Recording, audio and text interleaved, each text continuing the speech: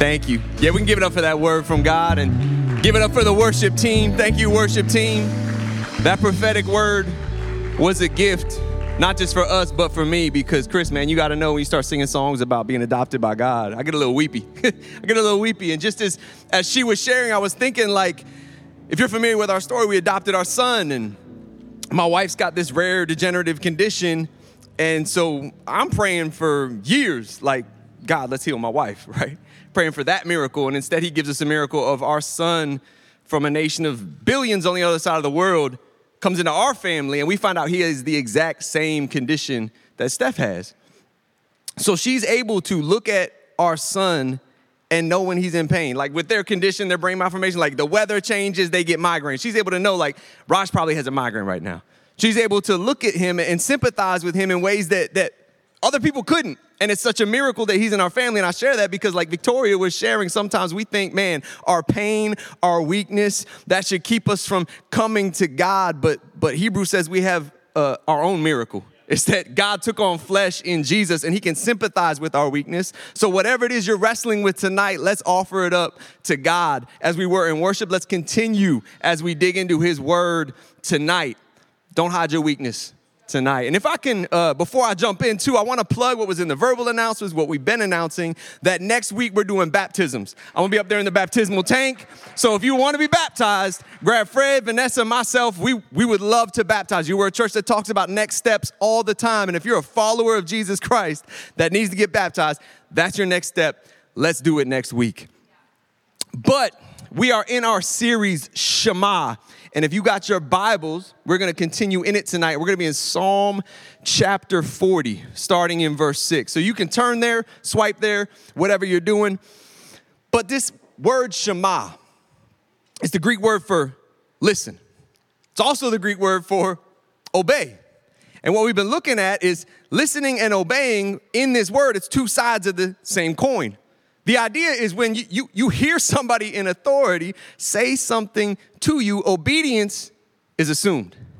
It's the appropriate reflex. It's the desired reflex that we should have when we receive a word or hear from God. And as Pastor Vanessa shared so greatly last weekend, it's the desire we have for our children as we raise them. And as I was, reflecting today, just getting ready to preach this sermon, I was thinking about how my wife, Stephanie, and our adoptive son, Raj, for years now, right? He didn't know English at first, so communication wasn't easy. But one thing he learned, we call him Raj. But when she says, Titus Shivraj, listen and obey. I mean, they're watching online right now. He probably just said, got nervous, right? Looked over his shoulder back at whatever screen they're watching on.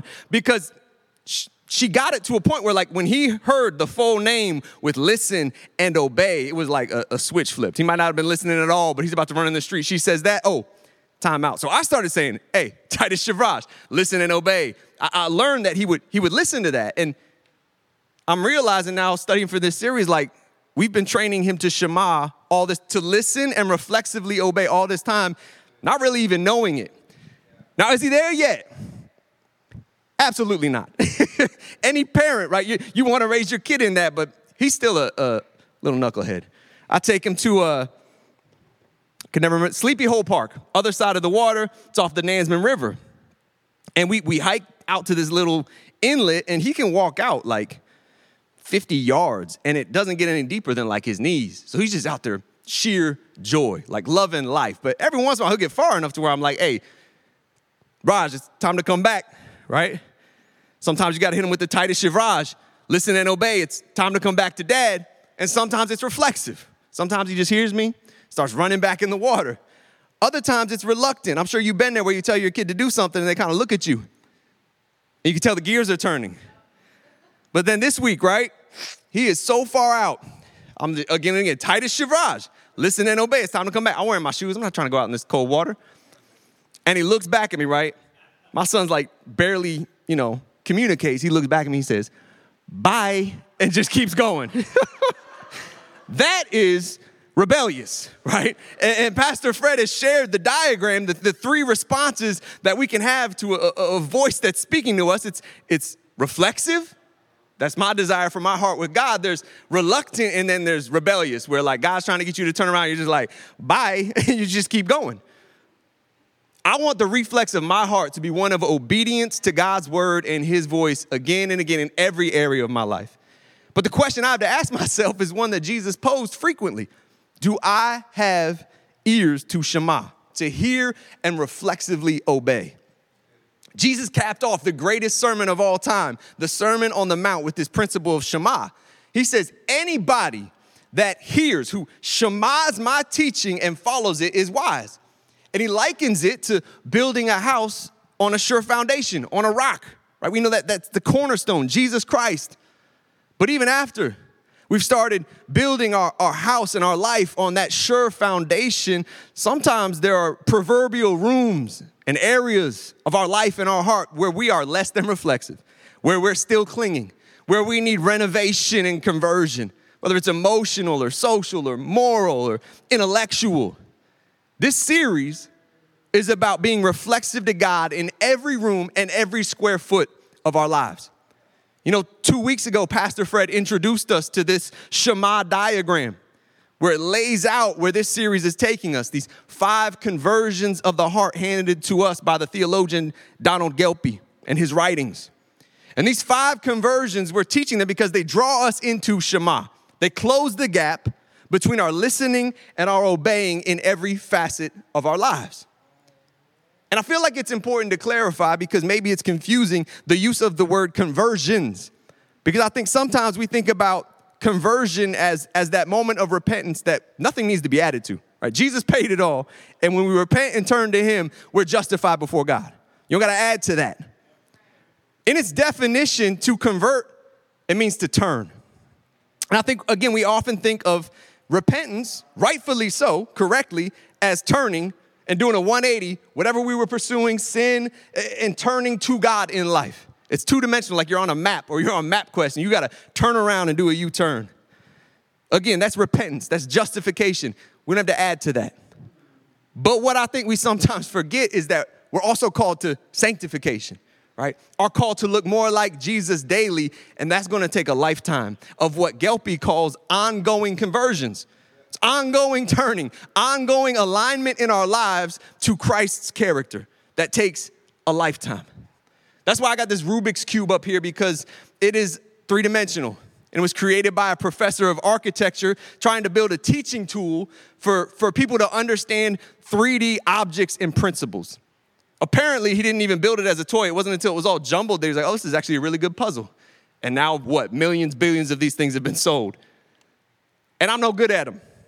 Apparently, if you jumble these up, as much as you jumble them up, somebody that's world class, if that's even a thing, with a Rubik's Cube, can solve it in 20 or less moves.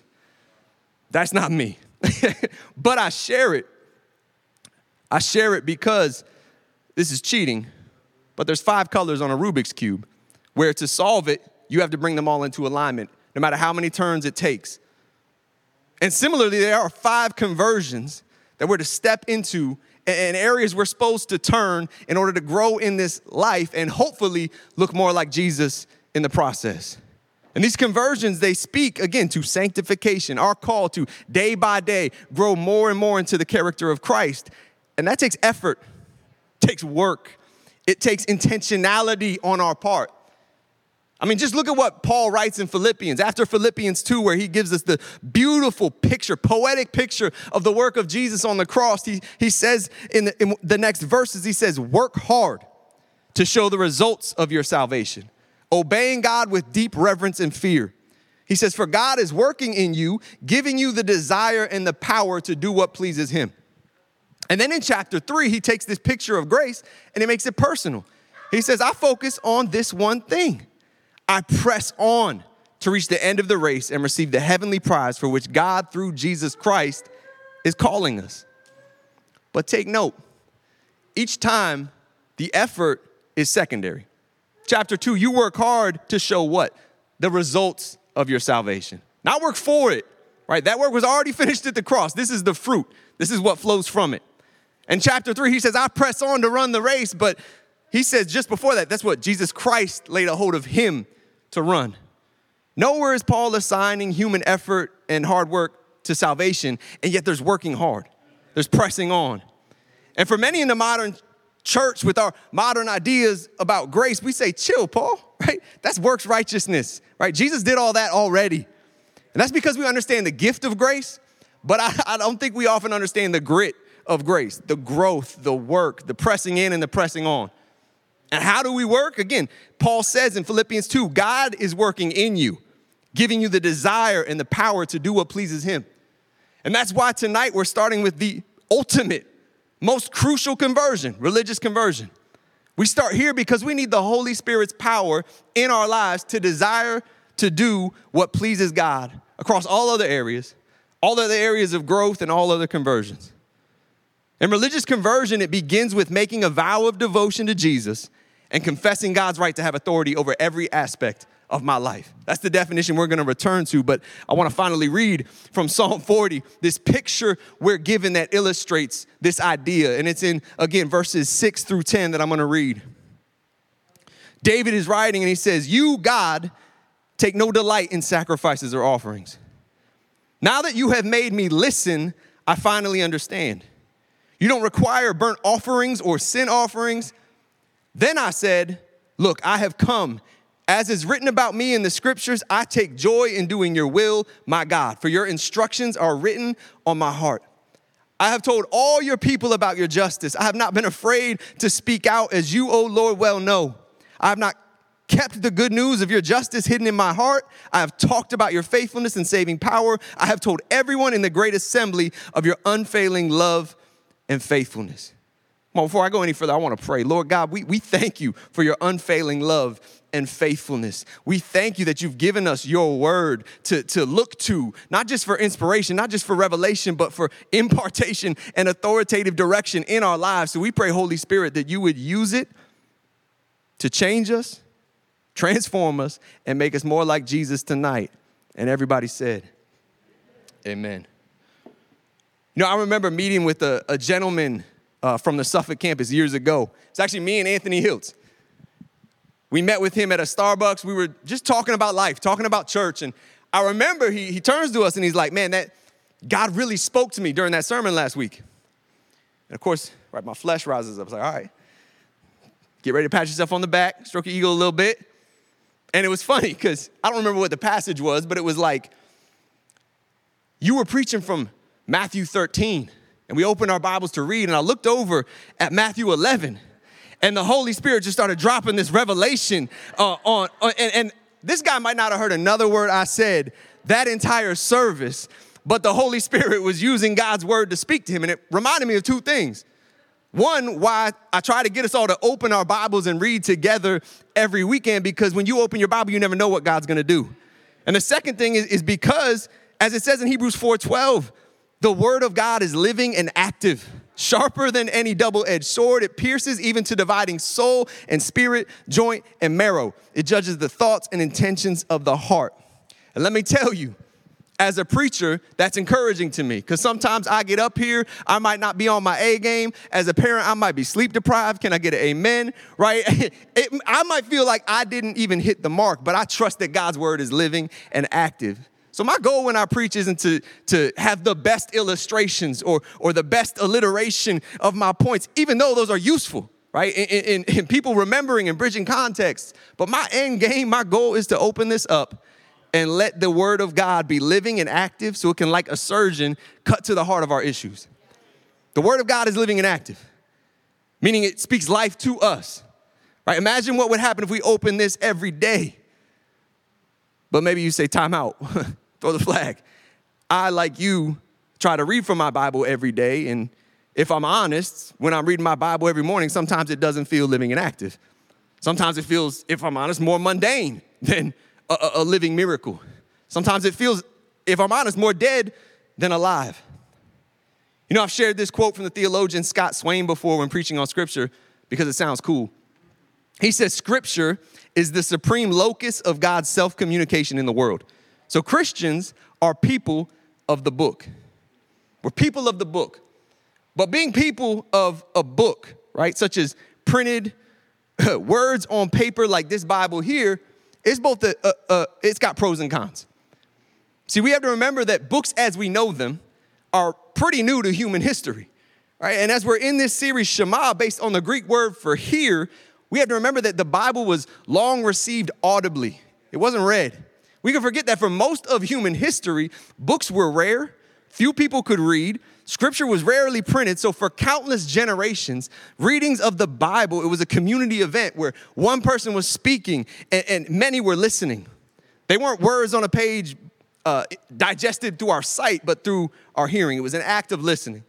And why do I share this? Well, what does it have to do with our relationship with God and Shema? Well, I think it has a lot to do with it.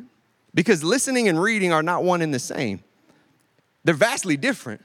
Like listening is an interpersonal act. When I'm listening to somebody, I'm listening to somebody. They're in control. When I'm reading, sometimes it's just me, myself, and I.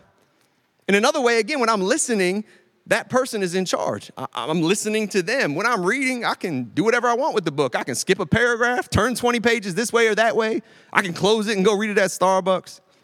See, when I read a book, I look down on it. But when I'm spoken to or taught, I sit under and receive that teaching. Fun fact, this is why churches often and in history have had pulpits that are elevated. Because the idea is you're sitting under the word of God to receive it. See, when I open this book, though, this Bible, day to day, how often am I guilty of looking for information in the words? Or even like a transaction of revelation, which isn't a bad thing, but I'm seeking all these things over relationship with the God who spoke it through the Holy Spirit. I was ruined in this regard as an English major at William & Mary. My education at William & Mary was priceless, right? It was a beautiful thing. It was part of my intellectual conversion, which I'll get to later. But as an English major, my junior and senior year, you're taking 2 or 3 high-level English courses. And I'm also trying to be an art major and cover all these other bases too to graduate. And each one of these classes, you'd have to read a book, a novel, and write a paper on it. So you're in 2 or 3, you're reading all of this and writing a paper on it every week. So I got really good at reading, you could say, proficiently, attacking a book and finding the imagery and the analogies and the pictures that are woven throughout. I had dog-eared pages, circled stuff, written page this here, just all kinds of dissected. I learned to dissect a book and get information out of it. But you know what? Too often now, as a result, I often catch myself, I'll come to the Bible like that. Honestly, I'm coming at it almost like a cadaver that I can stand over and dissect and cut into. And you know, if I approach the Bible like a cadaver, it's probably going to feel dead. But Hebrews 4, it says we're the body. And the Bible, through the work of the Holy Spirit, does the work of inspection and evaluation. And if we allow it, healing. If we will place ourselves under it, as one would when spoken to by someone in authority. And what happens when we learn to Shema and listen again? It's conversions. The ongoing conversions that speak to sanctification. We see a Shema moment in the passage we just read in Psalm 40. In Psalm 40, verse 6, most translations, like the one we just read, say something like, "You've given me an open ear," or "You've made me listen." It's a paraphrase that misses the picture in the Hebrew, because the footnote of my Bible at home, I think it's the HCSB version, but there's a footnote where it says, "You hollow out ears for me." And this gets to the Hebrew where the verb means to dig. Literally translated from the Hebrew, it's ears you have dug for me. The Hebrew speaks of digging, right? Like David's head was a block of unshaped clay in the hand of the potter, and he had to dig out his ears. And it's the same word used in Genesis 26 when Isaac had to redig the wells of his father that had been filled by the Philistines. And I believe the enemy loves to fill our ears in much the same way. Hustle and bustle, coming and going, no time to pause, to the point where our hearing is reluctant at best. Or at worst, we think God isn't speaking at all because we don't have the time to listen. But God wants to open our ears, to dig them out so we can Shema his voice again. And this is exactly the result we see with David. In verses 7 and 8, after God digs his ears back out, the word becomes personal. Personal pronouns flood the text. He talks about your will, my God, your law, my heart. Again, reading can be impersonal, but listening is interpersonal. God's word became about his life, and he put his life under the authoritative word of God. Remember, again, in reading, the reader can take charge, but when you're listening, the speaker is in charge. We see the word doesn't just become personal for David. It becomes authoritative. He says, I take joy in doing your will, my God, for your instructions are written on my heart. Right? The renewed hearing sparked reflexive obedience, Shema. And what happens when this happens is life, deliverance, and conversion. Verses 9 and 10, David speaks of the good news of your justice and your faithfulness and saving power. And this powerful picture of transforming Shema that we get in Psalm 40, it's why Jesus would say again and again in the Gospels, whoever has ears, let them hear. Can you imagine, like, if you're a disciple, you're hearing that in the English, like, whoever has ears, let him hear. Like, whoever has eyes, let him see that I have ears to hear whatever you're saying. But the word Jesus uses for here is Shema. And while everyone in the crowd had ears to listen, Jesus doesn't assume that everybody will Shema and reflexively obey. I mean, you look at the religious leaders, and so many other people were listening to his every utterance to stand over it and dissect it and to see if it lined up with their own teachings and worldviews, and then they would take it or leave it. How often are we guilty of this in our culture with the word of God? But those with an ear to Shema, they would posture and position themselves under his teaching and receive it as authoritative, giving him authority over every aspect of their lives. This is religious conversion, which begins by making a vow of devotion to Jesus and confessing God's right to have authority over every aspect of our lives. And this isn't just transactional. It's not just authority handing down orders and commands. No, it's like we sang again and again tonight. It's like a father and their child. It's God-initiated relationship with us that's graciously made possible through Jesus Christ. Religious conversion, in a way, it's me taking personal spiritual responsibility for my end of the relationship that God has already initiated. And we step into this through a vow of devotion. But get this, because this is, again, what we so often miss in our culture, in the church. In conversion, we don't just turn from sin and into some freedom where there is no authority and there's nothing over us. There's no restrictions. For example, when God is telling Moses to go to Pharaoh and get his people out of Egypt in slavery, it was so that they could go into the wilderness and what? Worship him. That word in Hebrew means serve, like a servant would their master. See, God's plan, it wasn't just to get his people out of slavery and into freedom. Otherwise, Exodus would have ended at the Red Sea like all our Moses movies do, right? There's 25 more chapters because he wanted to get them to Sinai where they would learn to worship him as Lord and Savior. Exodus is a story about a transfer of power from a miserable master to an infinitely good one. Maybe it's one reason why God met them at a mountain like Sinai to reveal himself, because the posture that we're supposed to have, this picture we have, is we're to look up to him and place our lives under his revelation. See, making a vow of devotion to follow God means placing your life under the revelation of God. We've received that in his word, and we've received that in Jesus Christ. But what does that conversion look like lived out? All right, let's get practical for the rest of tonight. I want to look at two things. I want to look at the life I know best, my life, and then I want to look at the life of a young man in Scripture that also encounters Jesus, the rich young ruler. But first, my own life. And I want to look at this principle of when versus whether. See, in the New Testament, when Jesus speaks of religious conversion in his famous conversation with Nicodemus in John 3, he speaks of being born again. And he speaks of the Holy Spirit giving birth to spiritual life. And he compares being born again in the Holy Spirit to the wind. See, your conversion experience may be a gentle breeze on the cool of day, a tender experience as we faithfully and reflexively receive Jesus at his word. Or the conversion experience may be a tornado of wind that turns the terrain of your life upside down. That's my testimony, because I met Jesus at 21. And at 21, I had already built so many habits and perspectives and just patterns in my life that needed to be blown away. And as a result, I can point to October 10th of 2005 as the night my life changed. And I encountered Jesus' grace, and I made a vow of devotion to God. But for some people, they can't look back on a spiritual birthday, if you want to call it that. one moment of deliberate commitment. They can't remember any time where they didn't love and trust Jesus as Savior. And I felt the impulse to share this as I was praying this week because as a pastor, I've had conversations with people where they can't remember the day and all of a sudden they have a lack of assurance.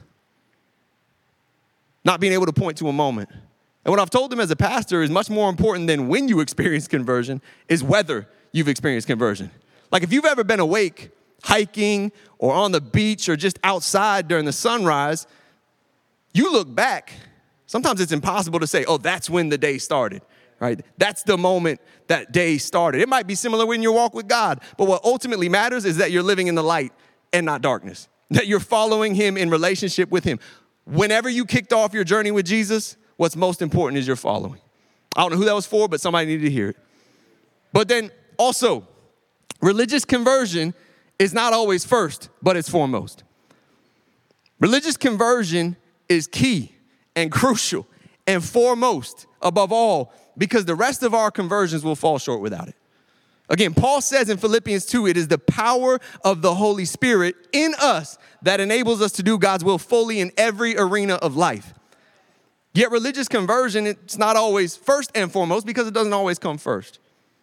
As we work through this series, it'll become apparent, but just in my life or when somebody comes to Christ, maybe late in life, in their golden years, no doubt they've had some of these other seasons of growth and conversion. What do I mean? Well, again, I came to God at 21, a senior at William & Mary. And I would say I had experienced an intellectual conversion. Man, all these classes at this academic boot camp from sociology to philosophy and religion, they had taught me to take responsibility to test my own thoughts, perspectives, and worldview with opposing viewpoints and information. But before my religious conversion, I would say that my intellectual one was limited and even hampered. How can I say that? Because at 21, my religious conversion infused my intellectual one with faith. Some people act like faith runs counter to or cancels out intellect and logic or a sound thought process. But I simply submitted my logic to theology, right? Theo means God. Theology is not illogical. It simply adds God and his word to the equation, to the thought process. Billy Graham once said, faith isn't anti-intellectual. Faith involves a very logical premise that is trusting that God's superior ability is able to save us. And I would say, too, that when I met Christ, I'd already stepped into my socio-political conversion. Look, in college, my roommates were black. And they weren't just my roommates, they were my friends. I mean, one of them went on to be my best man in my wedding. So we spent time together. And if we were turning off Madden and they had to go to an African-American Male Coalition meeting, guess where I went? To an African-American Male Coalition meeting. Every day we'd eat lunch in the Office of Multicultural Affairs, which was adjacent to where students that were studying abroad lived. So I didn't just graduate from William & Mary with a bachelor's. I graduated from thinking that my limited perspective was the perspective, which is sometimes easy when you're a white male in a white dominant culture. I graduated from the limited history I'd learned up to that point. I graduated from the passive, unreflective acceptance of systems as just being the way things are. No, if it affected somebody I love like a brother and sister, then I'm not going to sit on my hands. But again, this conversion was limited and hampered without Jesus. In Christ, my socio-political conversion was infused with meaning in reconciliation. Right? I've said it before, I'll probably say it again 1,000,000 times, that until we have vertical reconciliation with God, right, this horizontal reconciliation we seek, man to man, man to woman, race to race, creed to creed, it's going to prove elusive until we get vertical reconciliation with God, right? That's the meaning that my religious conversion gave my socio-political one. But other conversions came after my religious conversion. My moral conversion came after my religious conversion. Certainly as a male, maybe this isn't rare. My affective conversion probably came last, right? Grappling with your emotions, taking responsibility for your emotions and your emotional healing. But what was foremost and infused them all with transcendent meaning was my religious conversion at 21. My encounter with Jesus and being filled with the Holy Spirit. Religious conversion infuses and fills all the other conversions with greater life and meaning. Again, your intellectual conversion gets infused with faith Your socio-political conversion gets this gift of reconciliation. Your moral conversion, you've got love, not just any love, but God's love as your model. And then your affective conversion, your emotions are infused with hope. But all these conversions will be taught in coming weeks. Back to the religious conversion, and enough about my example. I want to finish by looking at another young adult who encountered Jesus. You know, it's said of St. Anthony that when he heard, just in passing, he was in a service, he heard a reading of Matthew. Again, he was listening to this reading of Matthew where Jesus told the rich young ruler, if you want to be perfect, go and sell everything you have and give the money to the poor. And it said that Anthony, who himself was a wealthy young man, he immediately heard these words, was convicted, and immediately went and sold everything he had. And he became one of the earliest desert fathers and one of the first monks in Christianity. You talk about a Shema moment, a reflexive moment of reflexive obedience, no reluctance, no rebellion.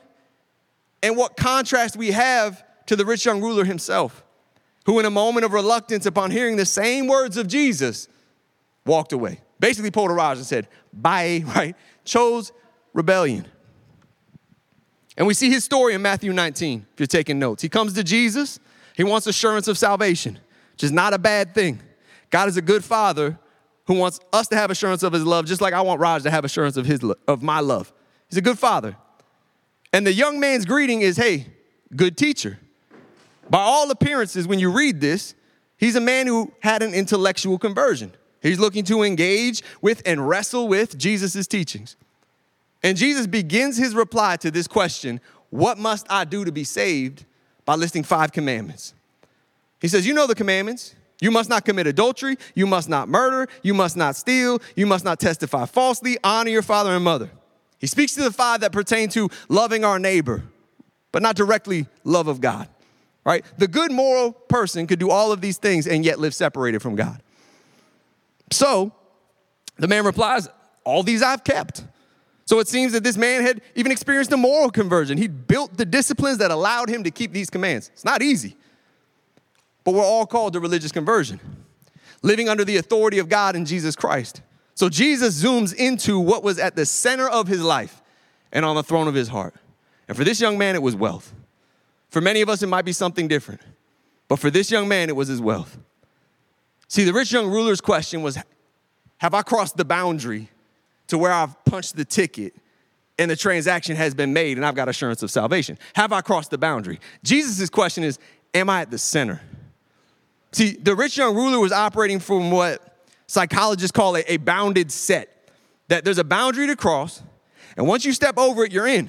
At that point, progress is optional. You punched your ticket, you're good. But Jesus wants to be the center of your life that you never stop working toward. You know, I had a sobering conversation years and years ago with a college student who I'd known since he was in middle school. He'd gone to college and he was like, man, I know I haven't been doing the right things. He's like, he was basically like, I don't plan on stopping. But I had that one moment at the altar where I prayed a prayer, so I'm good, right? And I had to explain to him, we too often think of religious conversion as limited to a moment at an altar, a moment of transaction rather than the beginning of a relationship. God sees it as a relationship that, much like our marriages, right, begins at the altar. Imagine if you got married, you turn to your spouse like, well, I'm done investing in the relationship, right? That's doomed from the start. Our religious conversion is a journey we go on for the rest of our lives where Jesus is at the center. Like a doctor who had to prescribe a radical surgery of life change for the good of the patient, this rich young ruler needed a radical transformation, a transplant at the center of his life and at the center of his heart. The problem is, which we so often see, is he wanted to hold on to the scalpel. He wanted to stand over Jesus' teaching rather than sit under his authority and change. He couldn't let go. Only a religious conversion, positioning myself under the loving care of God, changes me from the inside out. You know, if I could have the worship team come up, Jesus didn't just address the 10 commandments with the rich young ruler. He did it at the Sermon on the Mount, which we referenced at the beginning of tonight. And he says in the Sermon on the Mount, he says, for I tell you that unless your righteousness exceeds that of the Pharisees, basically says you won't cut it. And here's the thing, right? We learn in Sunday school to boo the Pharisees, like they're bad guys, but man, they cherished God's law, right? They wanted to be faithful to the point where they made 613 extra commandments. Like, how do we do better than that? You asking us to make more? I struggle to remember the 10 commandments, right? But elsewhere, Jesus also rebukes the Pharisees for cleaning the outside, but leaving the inside of their lives filthy. Jesus' point is that law is going to seek to change us from the outside in, but it never truly gets to the heart. For our righteousness to exceed theirs, we need God to restore us from the center, inside out. And that kind of heart renovation, that kind of heart healing takes Shema, standing under the teachings of Jesus and the word of God and receiving it in obedience. We have to be willing to let him take the scalpel and do heart surgery on us. It takes religious conversion, which again begins with making a vow of devotion to God and confessing Jesus' right to have authority over every aspect of my life. Again, to come full circle, the Rubik's Cube, I didn't know until this week, is named after a guy named Rubik. I always thought it was R-U-B-I-X, but it's Rubik's, like possessive. This guy made this. But he wasn't the first to make a model. There was some other guy whose name isn't remembered because he tried to make one, and the way he designed it and tried to patent it was with a magnet at the middle, and it would fall apart. So his plans fell apart, and it was Rubik who cashed in. And the reason this took off is because at the center is a piece that can hold it together. Right, in life, again, we're comparing this to those conversions. You can have your intellectual conversion, your moral conversion, your socio-political conversion, but if God isn't at the center, what's at the center is crucial, and it won't be held together. It won't hold up. Again, Jesus closes the Sermon on the Mount and says, anyone who hears, who shamas my teaching and follows it is wise. And he likens it to building a house on a solid foundation, a house that will stand the test of time through every storm. And that cornerstone is taken care of, right? We have the sure foundation. My hope is built on nothing less than Jesus' blood and righteousness. My life is built on nothing less. But I'm still called to build. I'm still called to work hard, still called to press on, to lean into sanctification and grow to look more like Jesus and his character. I'm called to give God all the rooms of my life, not just the ones I choose, in reflexive obedience. So if we could go back into worship tonight, I want to encourage you as we do so, that as we worship, Chris encouraged us earlier, man, raise your hands. Right? That's not only just a picture of surrender, but man, let it be a picture of just saying to God, if you've been clinging to a room, you've been clinging to an area in life where God's calling you to let go. Let that be a symbol of you letting go. Let that be a symbol, right? As you look up and raise your hands that you've placed God over you in a place of lordship. And if you've never done that before, man, we're going to have an opportunity to pray. We're going to have an opportunity to pray because Paul didn't just say all that other stuff. He said, man, the day of salvation is today. Today is the day of salvation. So let's worship and praise Jesus, who initiates this relationship so we can step into this vow of devotion and follow him in his love for all our days. God, we thank you and we praise you. We thank you for your grace. We thank you that as we've been singing from the start of tonight, you're our Father that sent your Son so that we could all be sons and daughters. And Jesus, we praise you for the sacrifice you gave on the cross, your life, so that no veil, no weakness, no nothing can hold us back from your love, your grace, and your mercy. So we worship you tonight. God, even in this time of worship, we lift our hands as just a symbol of we are offering up all of our hearts. We're not clinging, God, anymore to those places. You want to do heart surgery and take your word and do work. So Holy Spirit, I pray as we sing, you would continue to convict, encourage, God, bring life as only you can through your word and the word that was just preached. In Jesus' name, let's worship. Let's stand.